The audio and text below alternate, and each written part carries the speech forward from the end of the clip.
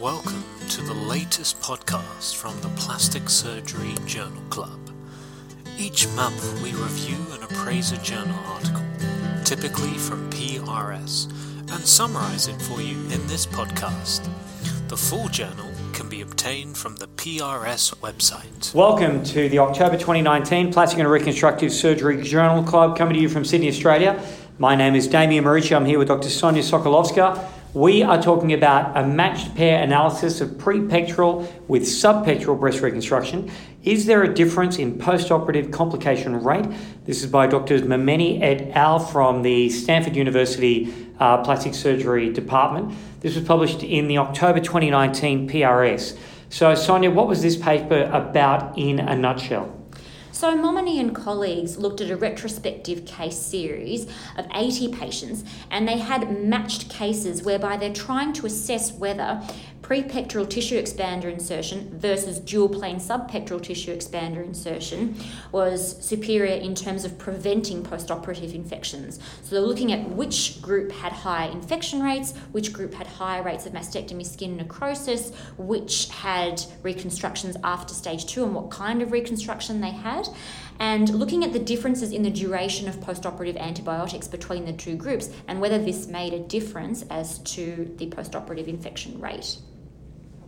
Okay, so what were their groups and how did they compare them? What were they specifically looking at? So the inclusion criteria for group 1 were people that had immediate prepectoral tissue expanders inserted, and they were covered completely with acellular dermal matrix, either dermacell or alloderm. These patients in this group had perioperative antibiotic prophylaxis only within the first 24-hour perioperative period, and they used cefazolin for this. And if they couldn't use cefazolin for anaphylactic reasons, they used clindamycin. Conversely, the group 2, which also had 40 patients in its group, were patients that had immediate dual plane subpectoral tissue expanders, and they were covered with the acellular dermal matrix sling only for the lower pole, because the pec major was the upper pole coverage. They also had antibiotic prophylaxis, but this was for 1 week in duration. They excluded patients that went direct to implant reconstruction, and they also excluded patients if they had staged implant reconstructions with no acellular dermal matrix or immediate autologous reconstruction or immediate hybrid breast reconstruction. In the title, it talks about this being a matched pair analysis. What does that mean? So they matched each patient for their age, their BMI, the type of acellular dermal matrix used, whether it was alloderm or dermacell, and whether or not they had a history of radiotherapy. But in addition to that, the non-matched criteria which were put there for interest were the patient race, also whether they had, what kind of mastectomy they had, how much tissue expander fill was inserted, and the time period between first and second stage procedures, and the type of second stage procedure they had. Okay, so what were their results? So the results that they mentioned in terms of complication rates, for major complications, the subpectoral group had higher rates of major complications, and namely there was a higher rate of inpatient admission for infection in the subpectoral group, which is contrary to what one would initially believe, because the subpectoral group had higher tissue coverage and also had longer duration of antibiotic therapy. Yeah. So it's a bit counterintuitive. In terms of the results regarding mastectomy skin necrosis, there were equal numbers between both of the groups, as was the case with seroma and complete loss of reconstruction. Interestingly, the end stage of reconstruction for the subpectoral group was higher with implant insertions. So although both groups had tissue expanders inserted, the prepectoral patients had a higher amount of autologous reconstruction, which consisted of free abdominal tissue and hybrid. It'd be really interesting to see how many of the prepectoral cases had implants inserted, and there were only 17 of them. So it would be nice to see or compare the two groups that went straight to implant rather than having that data confounded with autologous reconstruction figures. Yeah, because I think that's what we want to know as surgeons, what the long-term soft tissue coverage is going to be like for the patients who only have a thin layer of skin and subcutaneous fat over the top of the acellular dermal matrix and expander when that is ultimately changed for an implant. By exchanging the expander for a flap, you basically put the patient into a completely different category of reconstruction, and that answer isn't given.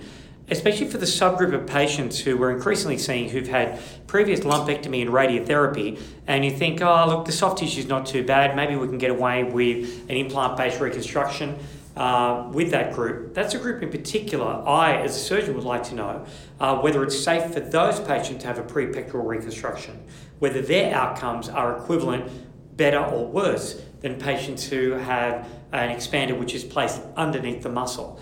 And unfortunately, with this study, by including those patients who did not go on to have simple exchange with the expander for an implant, we miss out on getting information about the final reconstruction.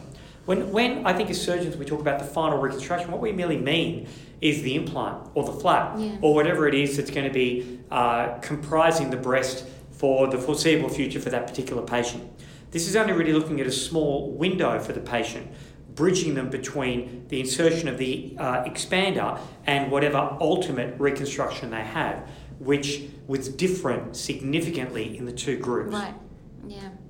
And also, it would be nice to see whether they had drains or not, because that often influences surgeons' decisions as to how long antibiotics are given for. Some surgeons insist on antibiotic prophylaxis for the entire duration that the drains are in situ. Yes. But that's never really mentioned. But again, it would be nice to have further outcomes after stage 2. Yeah. Which we don't have, unfortunately. Well, hopefully with their longitudinally prospective database, they'll be able to continue to follow these patients to see what the longer-term outcomes are, and then compare those longer-term outcomes with the prepectoral versus the expander group.